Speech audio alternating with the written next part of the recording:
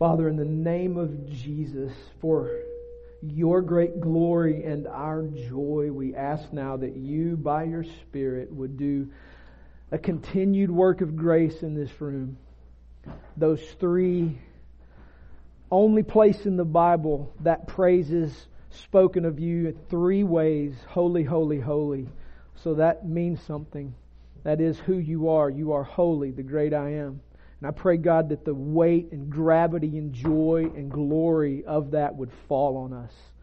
God, I pray that you would wipe away any distraction that keeps that from being our greatest desire today. Crush anything that stands in the way of that, King Jesus. We ask you to do that. That will be for our good, our benefit, our advancement. Crush anything that stands in the way of your holiness, your grandeur, your otherness being our great delight.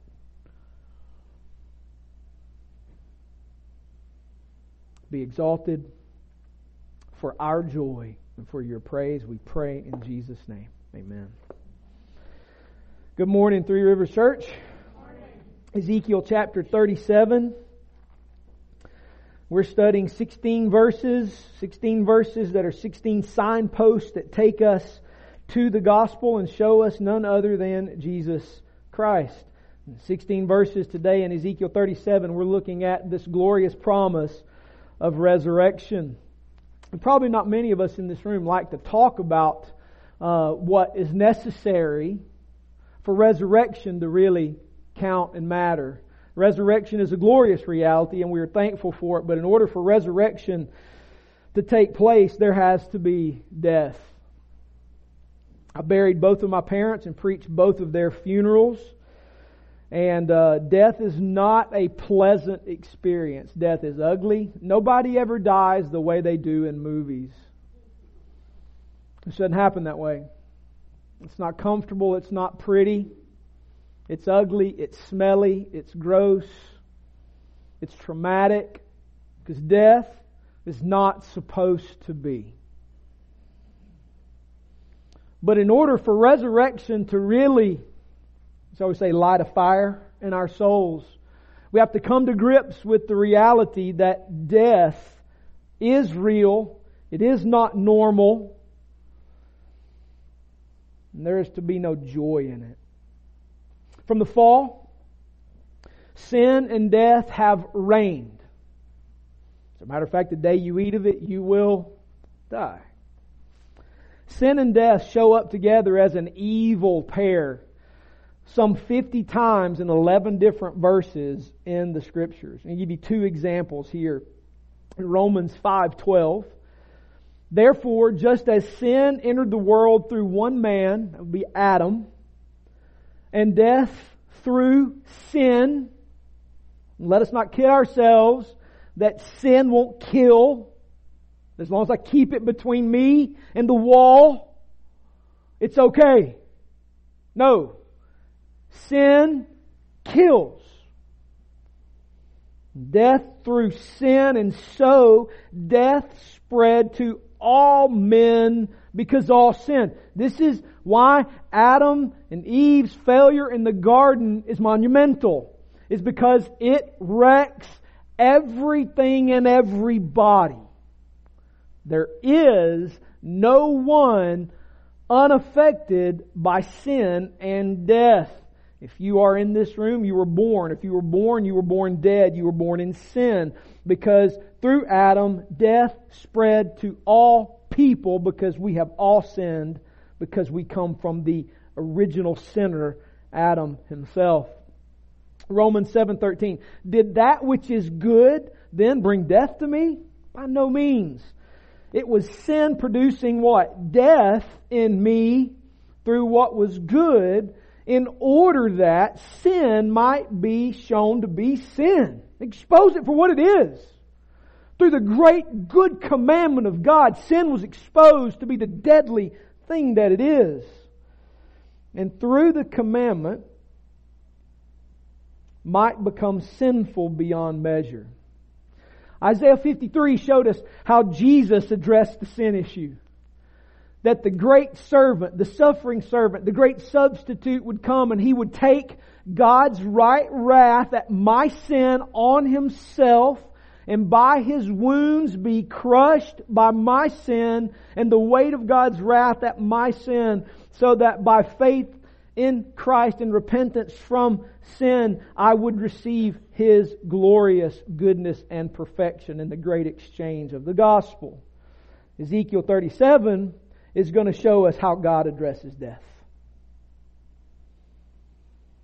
A little side note here. If you do any kind of reading on the prophets, Ezekiel 37 is, even by our beloved hero Charles Spurgeon. Spurgeon, just, by the way, just FYI, if you like listen to other pastors and read other books and you got your heroes, all of them are flawed. There's one hero and His name is Jesus. So even Spurgeon wasn't right on Ezekiel 37. Yes, I said it. Spurgeon was wrong.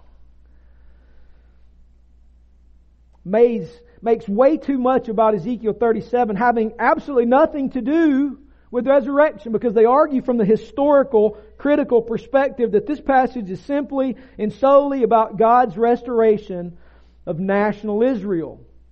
That's not untrue. It is about God's restoration of them nationally at a particular point in time, which the Scriptures show us in the book of Ezra and Nehemiah, that God would be faithful to His promise, so that in 5:16 to 5:13, God would begin to bring them back to this piece of dirt and be faithful to the promise He gave to them. But that's only part of the passage's thrust. As a matter of fact, I would argue it's only a tiny sliver of the thrust. And the problem comes when we focus on that tiny part and miss the large part. And that largest part is that Ezekiel 37 is primarily about Jesus and His work of overcoming death. This unfortunate isolation of the passage to only national Israel is a result of terrible scholarship. And I got a master's degree in this stuff, okay? So I'm not against scholarship. But scholarship for 150 years has not helped the church. It has isolated the Scriptures from the church and has kept people out of great learning, and has done unfortunate things through the text to isolate it to simply national Israel and robbed us of the glorious gospel reality. I'm going to give you a passage to help you see that the idea of this just being for national Israel is absurd, and that even Spurgeon said that there's no way that this passage could refer to the doctrine of resurrection. I'm like, dear Charles Haddon, God bless you. You're wrong. Let me read Hebrews 11:19 for you. You ready? In studying your Bible, you never ever isolate any text from any other text. Bible Study 101. When you're reading the Bible, always interpret it with the Bible. Make sense? It's real simple. All right? Here's what Hebrews 11:19 says. By faith, Abraham, when he was tested, offered up Isaac, and he who had received the promises was in the act of offering up his only son, of whom it was said, through Isaac shall your offspring be named. Do you understand the absurdity of what he's doing? He was promised a son through which the line of the Messiah would come, the serpent crusher would come. Remember, we studied Abraham. And here he goes and he takes the promise to sacrifice the promise. That's absurd. Who in the world would do that? This is the promised child. Why would you sacrifice this child? Here's why. He considered that God was able even to, what? Raise him from the dead. So what's Abraham thinking? Resurrection. So if Abraham's thinking resurrection, why in the world could Ezekiel not be thinking resurrection? You see what I'm saying? So not only is Ezekiel thinking resurrection, this passage is only fulfilled in Christ. I'll give you some other examples. Elijah.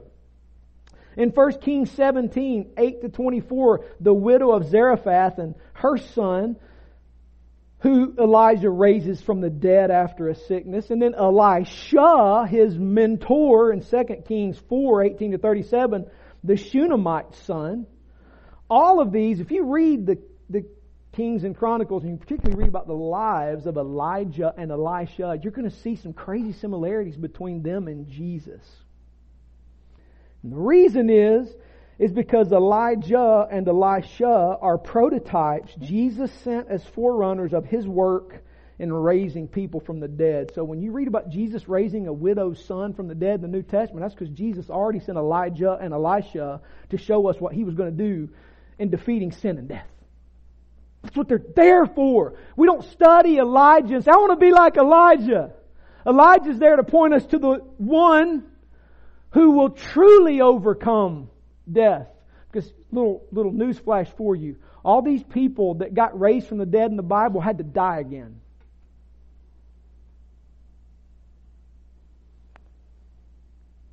And so when I look at Elijah, I'm looking for one who can come and permanently solve this problem. Beyond a raising from the dead, a permanent raising from the dead. So to say that Ezekiel could not have in mind resurrection from the dead is to ignore the rest of the Bible, and we are not going to do that. No doubt when we read the prophets in the Old Testament, there is historical fulfillment to some of those passages, because when we got Ezra and Nehemiah, God was faithful. He brought some of His people back to the land and restored them. However, the application of the gospel in Ezekiel 37 is our focus today. Why in the world would that be? Why would that be? Here's the reason. Jesus is the only focal point of the entirety of Scripture, not Israel nationally. Jesus is the focal point of the entirety of the Bible. He is the point. Jesus is the framework by which we interpret everything in the Bible. Now, this is huge. And I want you to follow me for a second, because we're studying Ezekiel 37. And lest I take it and moralize it and turn it into something it's not, we need to understand that the focal point of this passage is none other than Jesus. Okay? So regarding God's faithfulness to Israel, I mean, is it just simply that He would bring them back to the dirt and give them some dirt that they're still fighting over today? No. Jesus, as the eternal Son of God, is the faithful Israel who the prophets look forward to. I'm going to say that again because that's monumental. That will create a shift in your thinking about how you read the Old Testament. Jesus, as the eternal Son of God, and highlight Son of God, is the faithful Israel who the prophets look forward to. Exodus 4:22 calls Jacob, or Israel, the Son of God. Now, this is why when you read the New Testament, don't just ignore the things Jesus says. Remember, He's preaching from the Bible. Genesis to Malachi. Jesus isn't making stuff up. He already created the world and He's given us His Word. And as He is teaching, He's preaching from the text. So when Exodus 4:22 calls Israel God's Son, and Luke 3:22-28 records Jesus at His baptism being referred to by God the Father as the Son of God, that is very important.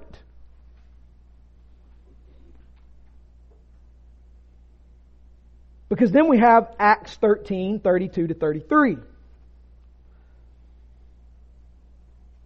And this is passages being preached. Remember, we just studied Acts. This passage is being preached to show the people listening something very important. And here's what it says. We bring you the good news that what God promised to the fathers, this He has fulfilled to us, their children, by... So everything God promised, everything that is written in the text, Ezekiel 37 included, okay? Everything promised to the fathers, this He has fulfilled. There's nothing hanging in Genesis to Malachi that hasn't been fulfilled. Nothing hanging. You hear that? Nothing hanging. Or Acts 13 is wrong. There's nothing hanging. This He has fulfilled to us, their children, by raising Jesus. As also it is written in the second Psalm, you are my Son, today I have begotten you. Jesus is the faithful Israel that the prophets look forward to. He is that faithful Israel that the prophets look forward to, and He is the fulfillment of all the prophetic word regarding Israel. So yes, God did bring some of these people back to the land and gave them the dirt, and they're still fighting over it today, but ultimately this is fulfilled when He raised Jesus from the grave. That what God pulled off in Ezekiel 37 is ultimately put on display on the third day when the rock was rolled out of the way and the eternal Creator of the universe stood up and said, "Mine! This is my creation, my salvation, those are my people." That's where Ezekiel 37 finds its thrust. Otherwise, we turn this into a political passage and we choose sides, who we vote for, based on whose side they're on. And that's not what this passage is about. So we see God has been faithful to Israel because He's been faithful to His Son, Jesus. And now we see that Jesus is concerned with gathering His church made up of any Israeli or Arab or Palestinian or African or Asian or Native American that will repent and believe by faith alone in Christ alone from every nation, by giving to them pardon from sin, Isaiah 53, and resurrection to break the curse of death. So this passage finds its focus in none other than Jesus Christ. And what He has done in being raised and conquering death so that we can have that promise fulfilled in us on a future date. This passage finds its epicenter in none other than Jesus Christ. Ezekiel 37, 1-14. What do we see? What does it mean? And how do we obey it? Let's quickly read the passage and we'll make a few observations about it. Ezekiel 37, beginning in verse 1. The hand of the Lord was upon me, and He brought me out in the Spirit of the Lord, and set me down in the middle of the valley, and it was full of bones. And He led me around among them, and behold, there were very many on the surface of the valley, and behold, they were very dry. And He said to me, Son of man, can these bones live? And I answered, O Lord God, you know. Then He said to me, prophesy over these bones and say to them, O dry bones, hear the word of the Lord. Thus says the Lord God to these bones, behold, I will cause breath to enter you, and you shall live. And I will lay sinews on you, and will cause flesh to come upon you, and cover you with skin, and put breath in you, and you shall live, and you shall know that I am the Lord. So I prophesied as I was commanded. I want to preach that bad. He obeyed, did what He was told. It's the role of a disciple, hear and obey. And as I prophesied, it's not like He questioned God. He didn't have an argument with Him on whether or not He should do that, and didn't have to put His schedule and get His calendar down and decide whether or not this was a good thing for Him to do, if He had room to fit it in. So I prophesied as I was commanded. God told me, I did it. And as I prophesied, there was a sound. And behold, a rattling. And the bones came together, bone to its bone. And I looked, and behold, there were sinews on them, and flesh had come on them, and skin covered them. But there was no breath in them. Then He said to me, prophesy to the breath. Prophesy, Son of man, and say to the breath, thus says the Lord God, come from the four winds, O breath, and breathe on these slain that they may live. So I prophesied as He commanded me. And the breath came into them, and they lived and stood on their feet, an exceedingly great army. Then He said to me, Son of man, these bones are the whole house of Israel. Behold, they say, our bones are dried up and our hope is lost. We are indeed cut off. Therefore prophesy and say to them, thus says the Lord God, behold, I will open your graves and raise you from your graves, O my people, and I will bring you into the land of Israel, and you shall know that I am the Lord when I open your graves and raise you from your graves, O my people. And I will put my spirit within you, and you shall live. And I will place you in your own land, then you shall know that I am the Lord. I have spoken, and I will do it, declares the Lord. So what do we see? What does it mean, and how can we obey it? First observation. Since Jesus, and I've already made this point, it's just repetitive, since He is the faithful Israel, Ezekiel 37 is ultimately fulfilled in Jesus and made then a reality for all God's people. Since Jesus is the faithful Israel, this passage is ultimately fulfilled in Jesus and His resurrection and then made a reality for everyone who puts their trust in Him. An exceedingly great army. Because Jesus has been raised, those who trust in Christ and come to faith in Him by grace alone, through faith alone, in Christ alone, are part of the people of God. An exceedingly great army. By the way, God gave them the land in the first place not to be the place of permanent dwelling, but to be the locale from which they launched to obey the command and the mission given Abraham to make sure all the peoples of the earth knew and understood. Which is one of the reasons, ultimately, this is fulfilled in Christ. Because national Israel didn't do it, failed at it, and therefore the people of God, the church, are the ones who carried this mission from the local church to the nations. The land given was never meant to be a single place they fought over to keep. It was the launching pad to the nations. The temple was to show the glory of God. This is why when Philip is preaching to the Ethiopian in Acts 8, why? It was for a short season they spread the knowledge of the glory of the Lord as the waters cover the sea, like Habakkuk says in Habakkuk 2:14. And the nations heard and they came and they wanted to see the wisdom of Solomon and this great wisdom God has given to man, and they believed. To this day they're Ethiopian Christians and Ethiopian Jews, and their source is the glory of God in this chunk of land that was simply there as a launching pad to the nations. And so this passage is ultimately fulfilled in Jesus, and it's made a reality for all of God's people. We'll get some implications for that for us in a moment. Romans 1:4, right? Paul, a servant of Christ Jesus, called to be an apostle, set apart for the gospel of God, which He promised beforehand. Listen to this. Through His prophets in the Holy Scriptures concerning His Son. Did you hear that? Did you hear it? I want to read it again. Paul, a servant of Christ Jesus, called to be an apostle, set apart for the gospel of God, which He promised beforehand through His prophets, Ezekiel, Isaiah, Daniel, Elijah, Elisha, Moses, Abraham, Noah. Through His prophets in the Holy Scriptures concerning His Son. This is why we're preaching these 16 verses. This is why we're teaching how to study the gospel from the Old Testament, because it is concerning His Son, who was descended from David according to the flesh and was declared to be the Son of God in power according to the Spirit of holiness. What? By His resurrection from the dead. So where is this passage ultimately fulfilled? In Jesus, who was raised. And is the pattern for that which is available to us by faith alone in Christ alone.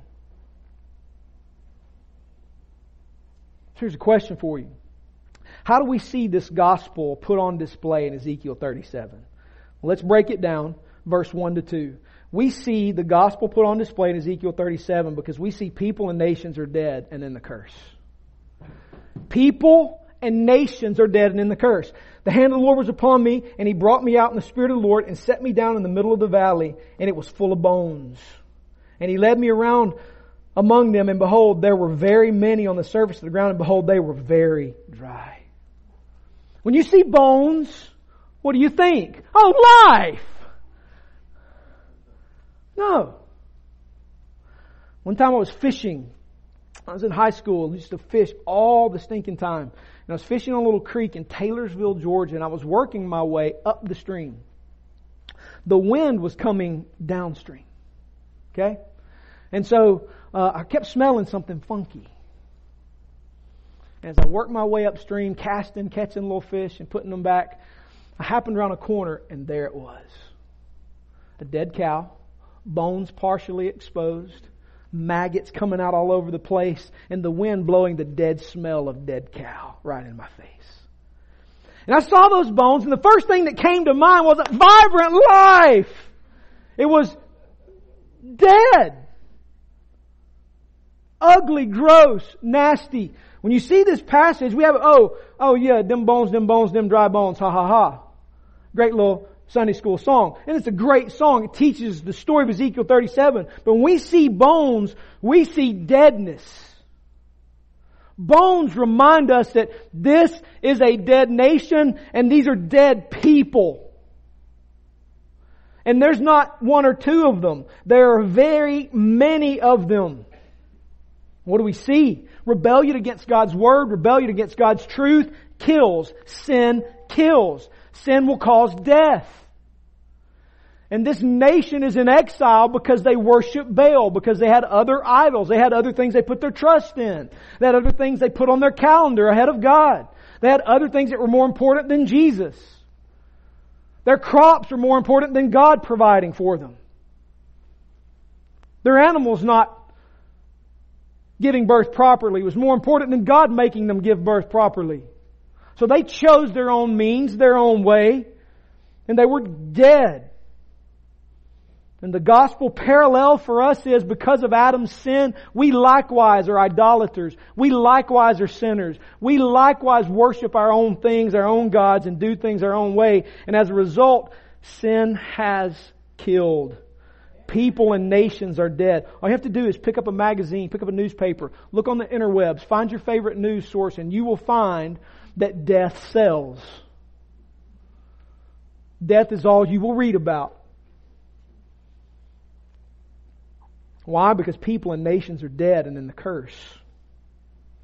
What's the second thing we see in observing this passage? How does it point us to the gospel? We see in verse 3 to 10 that God's Word is powerful and it's effective to raise dead people and dead nations.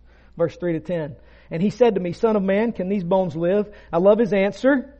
This is how you should always answer God when He asks you a question. Oh Lord God, you know. That's a great response.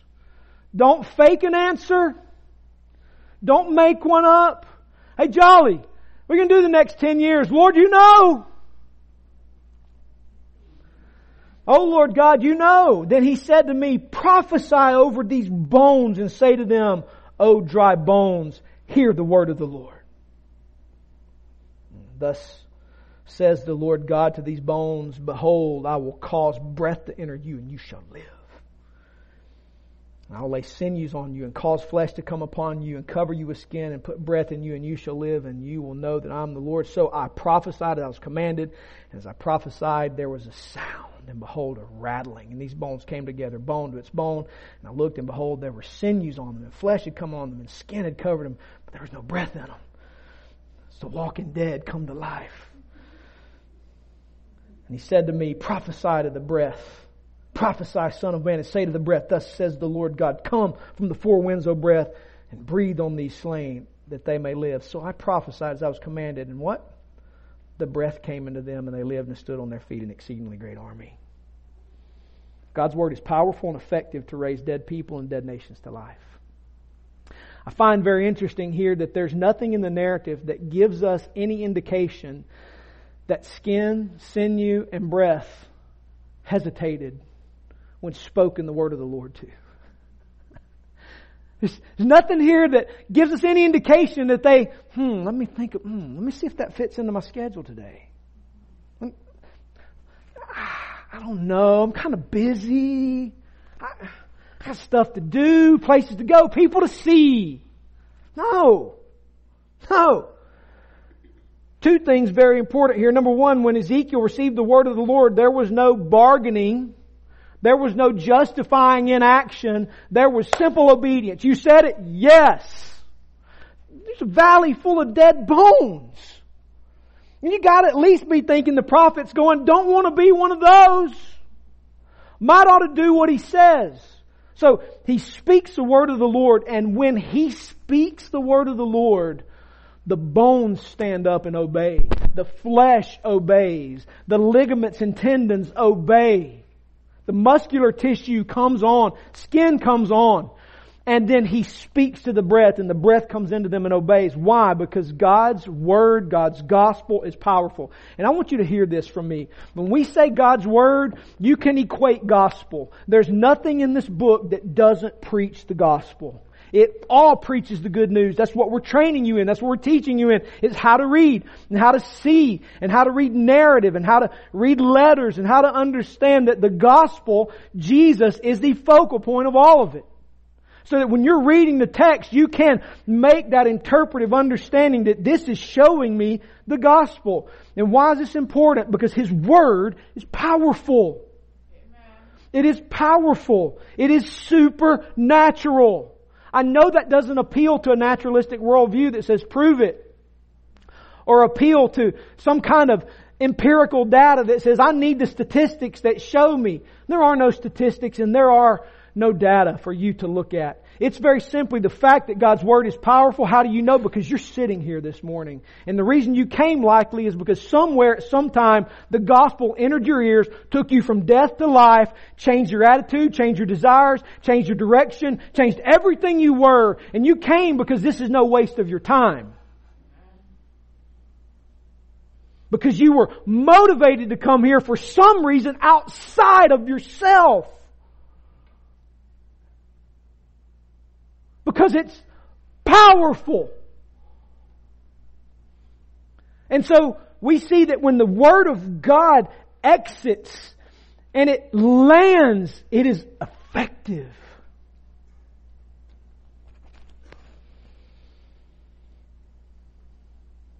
The gospel is powerful and effective. Paul said, I'm not ashamed of the gospel, for it is the power of God for salvation to everyone who believes.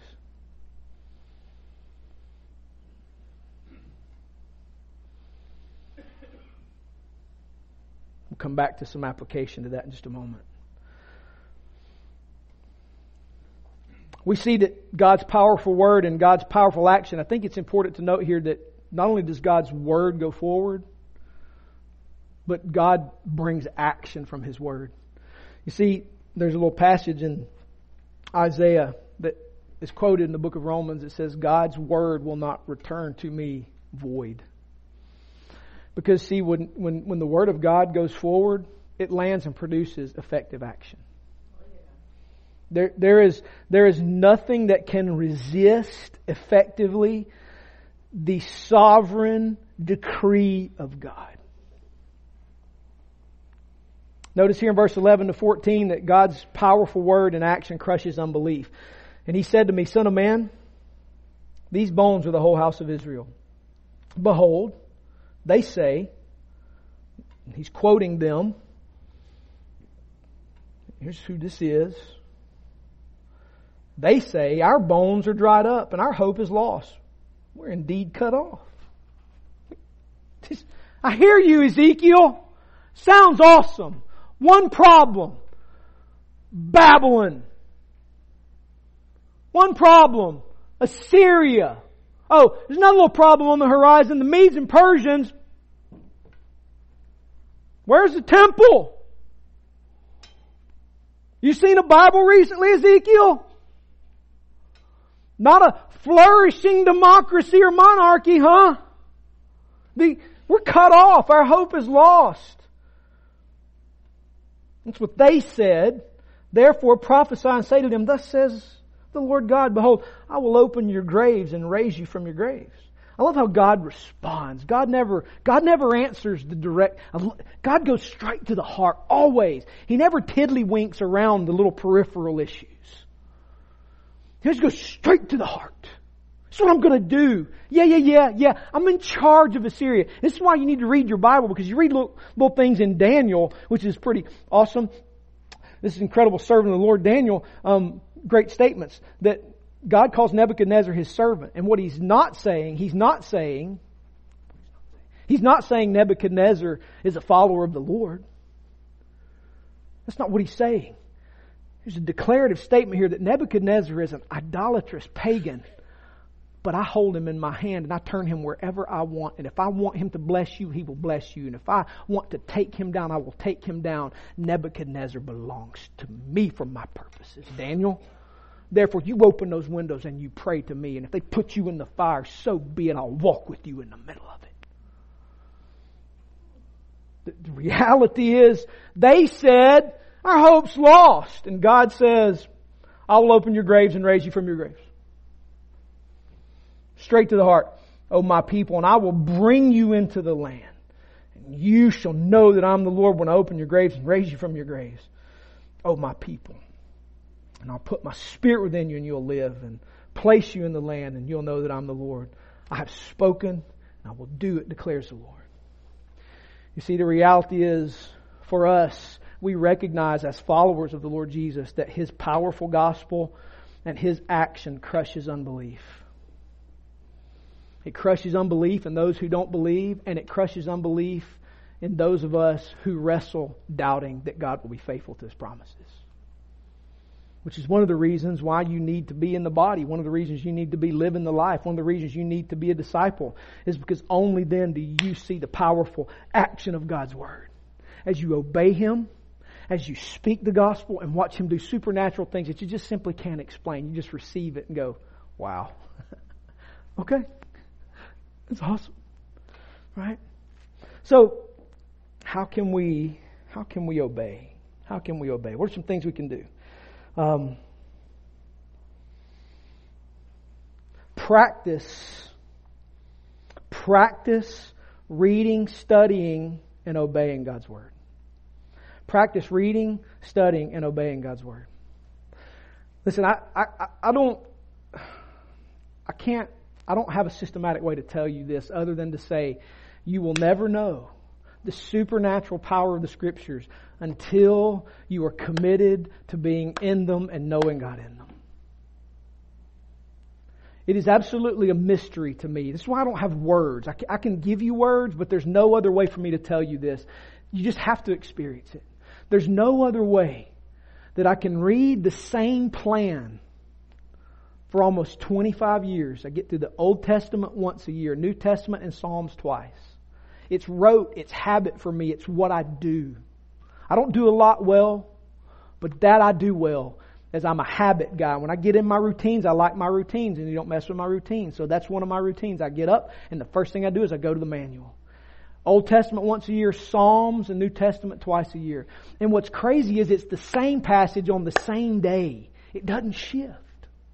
And you think, there's nothing, that's rote. That's law. Legalism. You're trying to preach legalism and it's not fun because it's the same thing every day. Yep. And you know what's crazy? This is what I can't explain. You have to experience it. It is absolutely insane after 25 years that on a day when I may be about to walk away from the faith, that same passage I read 20 years ago meets that need in that moment, just what I need at that time. And how did God know I needed to read it on that day? I don't know. He just did, and He put it there and it kept me alive. You need to live like that and know what that's like. Because it's those moments where you go, this junk's real. There's no way to explain that. There's no empirical data. Like there's no chart that proves it. It's you walk in it and you realize there is no way outside of me that can happen apart from God's Word being powerful and effective. And if you don't do it, you'll never experience that. You'll rattle around as a piece of dried fruit on a dried vine wondering, what's wrong with me?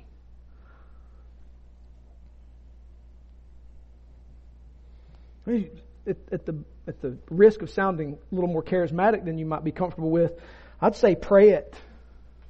Pray Scripture. There's a whole bunch of prayers in the Psalms. Pray them. If you don't know what to pray one and pick one. Happy plunge it. Go there and go close your eyes and just, oh God, we've heard with our ears and our fathers have told us what deeds you performed in their days and the days of old. You with your own hand drove out the nations, but them you planted, you afflicted the peoples and you set them free. Not for their own sword did you win the land, nor by their own might did you save them, but your right hand and your right arm, the light of your face, you delighted in them. That's a good word. That's happy plunge right there.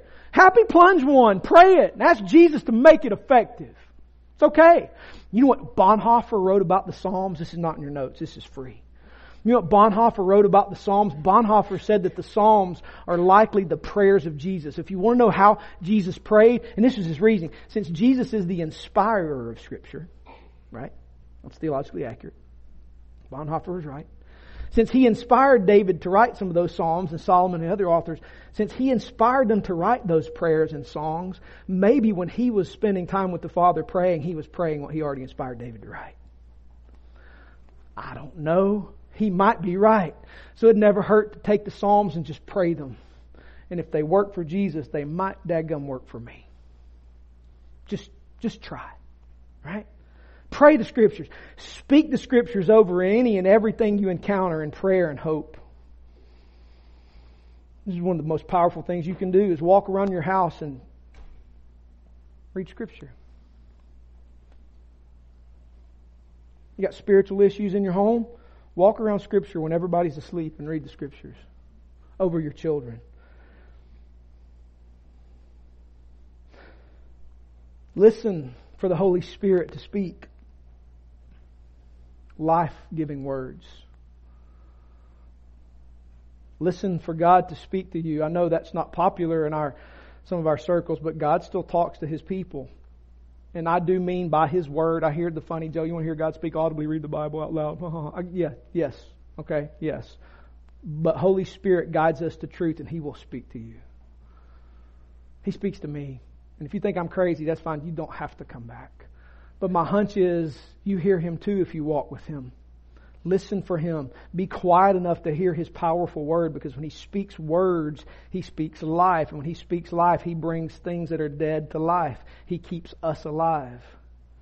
Because Christ has been raised, we too have been raised to life in Christ. There's a little passage here, Revelation 22, 1-2. This is looking forward to the eternal kingdom. Things are fully established, new heaven, new earth. And the angel showed me the river of the water of life, bright as crystal, flowing from the throne of God and of the Lamb through the middle of the street of the city. Also on either side of the river, the tree of life with its 12 kinds of fruit, yielding its fruit each month. The leaves of the tree were for the healing of the nations. In God's kingdom, He heals and He fixes. What's broken, He makes right. What's dead, He brings to life. Why? Because that's what Jesus does. And if Ezekiel 37 teaches us anything, it's that A, Jesus got up, He defeated death. B, He gives life to dead things, people, nations, situations. Secondly, how can we obey? Have hope without fear. Have hope without fear. 2 ways we can put that to practice. Number 1, recognize that Jesus can save the deadest. Dead's dead. There ain't no such thing as middle way dead. Dead is dead is dead is dead. And those who are dead without Christ in their sins, there is no such thing as one Jesus can't wake to life. It is arrogant to assume God can't save anybody. Oh, He can. The gospel's that powerful. The question often isn't, can God save, bring from death to life? The question is, am I speaking the powerful word of God to them and over them? He can save the deadest. So take courage, have hope, and don't fear. It's crazy how we're afraid of evangelism. I don't quite get it. I really don't understand why we're afraid to tell the good news to people. I texted my friend this morning, Eid Mubarak. If you have any Muslim friends, text them today, Eid Mubarak. They just broke the fast of Ramadan. If you know anything about Eid, Eid is a celebration where in some countries they slaughter the goat or the lamb and they take the sacrificed animal and break the fast of their hunger with the food of the one who gave its life for it.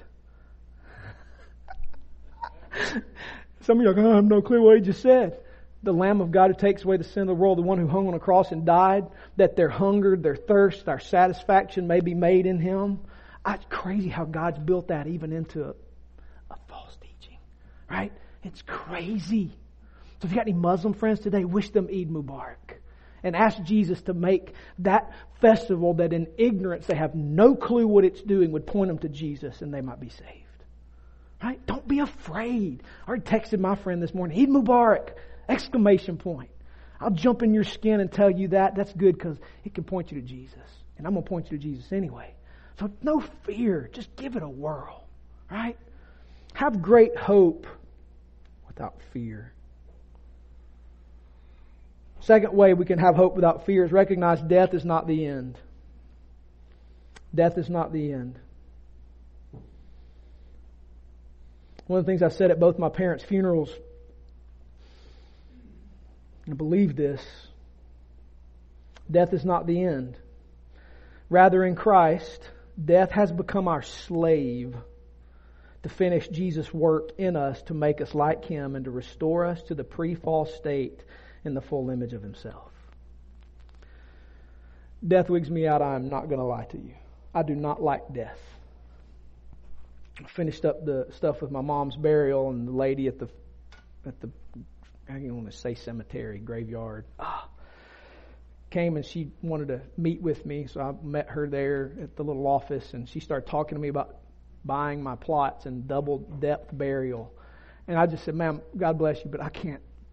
I'm sorry. I can't. No. What if I go first? That means I'm 12 feet down. I'm good. Don't want to talk about it. I don't care about saving space on dirt. Bury me in Antarctica. I don't care, but you're not putting me 12 feet. No, I just don't want to deal with it. I don't want to go there. It's just not on my radar.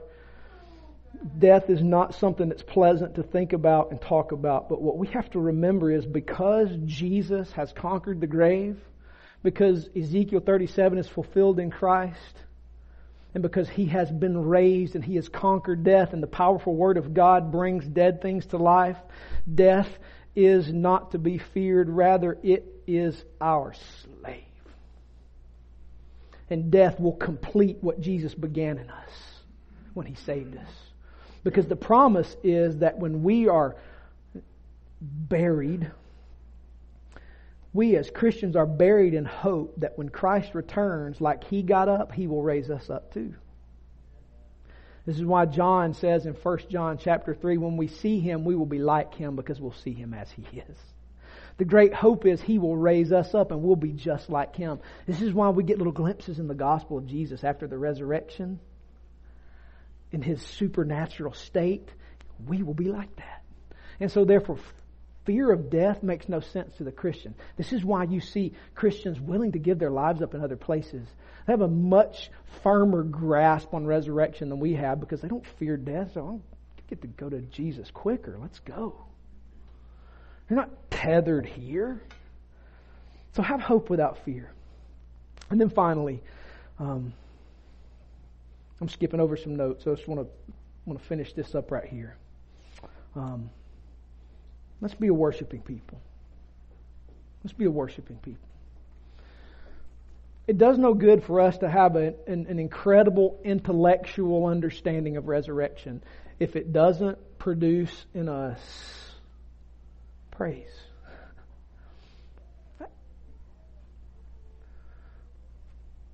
One of the great lies of great learning is that we can keep knowledge bundled up in a stoic expression. And I can already hear my own disapproval and my own argument against such statements. But what we find in Scripture is that when God does great works, His people always respond in appropriate praise.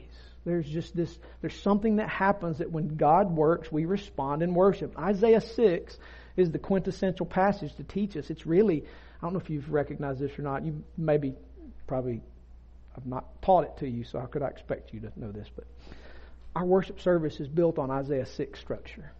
We didn't just pull this out of the air. It's like, this would be a good idea. We sat down and said, what are the movements of this great worship experience where God reveals Himself and the prophet responds in obedience? How about we build a worship service built on revelation and response? God shows who He is, we respond. God shows who He is, we respond. So we said, let's do that. So we did that.